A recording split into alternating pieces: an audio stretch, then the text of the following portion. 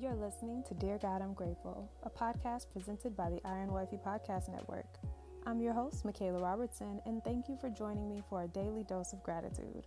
Without further ado, let's get into what we're grateful for today. Dear God, I'm grateful for good food. Now, today, I decided to cook, and I made a meal that was absolutely out of this world. It tasted so good, I couldn't help but thank God. I was grateful for this creation. I was grateful for the Lord creating the recipe, and I was grateful for the mind that He placed the recipe inside of the person who made it first. And so my question to you is, have you ever had a meal that was so good it made your whole day? It made your whole day. After eating that meal, and after realizing how good that food was, it made me think about how the Word of God is just as appetizing. Ecclesiastes 2:24-5 says, I decided there's nothing better to enjoy food and drink and to find satisfaction in work. Then I realized that these are pleasures from the hand of the God, for who can eat or enjoy anything apart from Him? And so if anyone is thirsty, come and drink. If anyone has no money, come and eat. Come take your choice of wine or milk. It's all free. Why spend your money on food that does not give you strength? Why pay for food that does you no good? Listen to me, says the Lord, and you will eat what is good. You will enjoy the finest food. Seek my face while you can find me. Call on me while I am near.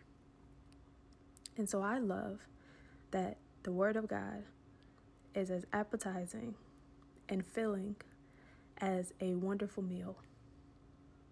When you think about the Lord's Prayer, it says, give us today the food we need. And a lot of people just kind of reference that to physical food, but it's also meaning spiritual food, because the Bible is spiritual food. It allows us to partake in something that's going to build us up, something that's going to quench our appetite and satisfy our desires and our cravings. The things that we seek in this life can be fulfilled through the Word of God. And it's also just so warming. You know, it brings comfort like good food.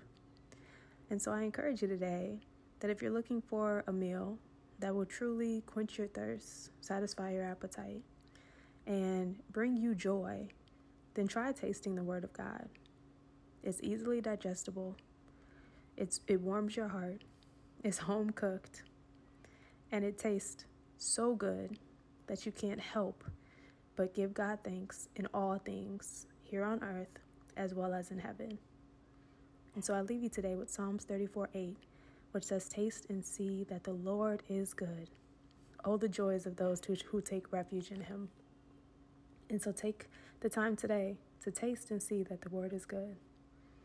Even if it takes bite-sized scriptures that give you a simple taste of how good God is, I promise you that the more you partake in His Word and in His food, the more appetizing it will be.